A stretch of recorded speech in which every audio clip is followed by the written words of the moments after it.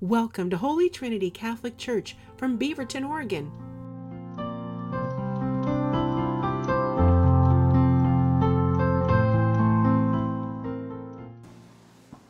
Good morning.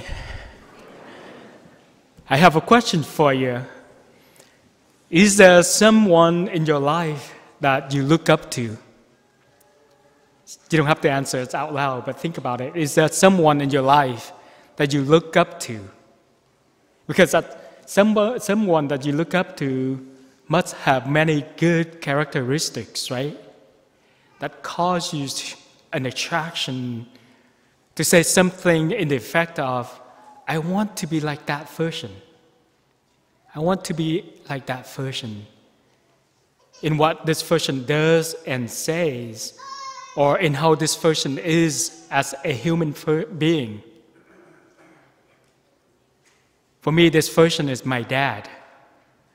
I remember growing up, my dad was always working hard to raise us, to care for us, to ensure that we have a roof over our heads and that we have food on the table. And he was always a strong believer in God and a faithful person to my mother. And so during my admission interview to become a seminarian for Archdiocese Portland, Archbishop Sample asked me a question, and he asked who I was aspiring to become. What a big and difficult questions, right? And I should have said, a saint, right? Did you hear that, right? So I've said saint. But to that question, I responded, it was my dad that I was aspiring to become. And so when I was in the seminary, we talked a lot about a Thomistic concept of action follows being. Action follows being. And so what it means is that not only moral, but all of our actions follow who we are as human person. And last week we heard from Father Bill's homily that we belong to God. And so as followers of Christ, or as Christians, what we say and do speaks much of who we are, driven by the fact that of what we heard from the gospel reading today, of the greatest commandments, love God and love neighbor. And so Jesus, in answering the scholar of the law's questions, invites us to carry out our call as followers of Christ to love God and to carry out our duty of caring for one another, which is a principle that is embedded deep within our hearts. It's not something that we have to learn, but it is very near. It is on our lips and in our hearts. And so, as Christians, living out these commandments comes from the very core of our being. In other words, this Christian's way of life is driven by our very own being Christian. And so the question is, why are we called to do so? Why are we called to do so? It is only because we currently living in the world in which we, and especially our youth, are increasingly driven by a kind of artificial role models.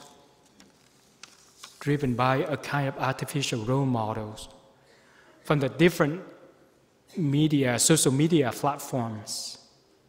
We and our youth are bombarded with the different opinions about how we should be as a human person, with the idea of being independent, thinking that as long as one has to live for oneself, and as long as one is happy, one is okay. However, we are people who believe in the Trinitarian God, a relational God. In other words, we are people who are relational believers, in that our lives are not only for ourselves, but also for others. Our way of being and our good actions are affecting others in a positive way. We are given an example today in the second reading from the letter of St. Paul to the Thessalonians. We heard that they cared for one another and were driven by their imitation of God and of the saints, whose love for God was the driving force of their actions. And the result of that is that these Thessalonians became models for all believers. And so today, more than ever, the way we love God and love neighbor is to become the versions who produce in us a kind of authentic role model that when someone looks at us, they want to learn more about who we are and how we are. They want to imitate us. And so we become a beacon of hope for them, to become themselves a better version in loving God and loving neighbor. And this way, your actions, your way of life, your being Christian have a purpose in that you are able to share the good news of Christ to other people by just being you, a Christian in the midst of the world in which increasingly becoming non-believing. And so, dear brothers and sisters in Christ, now thinking about the person who you look up to and what makes this person become the person who you want to say, I want to be like that person. Their belief, their characteristics, their way of being a Christian. This week, your challenge is to carry out a good deed that this person does that causes you to want to be an imitator of this person.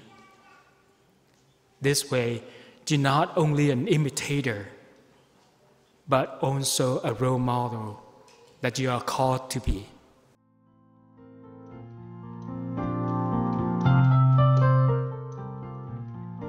Thank you for joining us. You can learn more on our parish website at h-t.org. We hope that you will subscribe to our YouTube channel or try and join us for Mass if you're local. Again, all the information will be on h-t.org.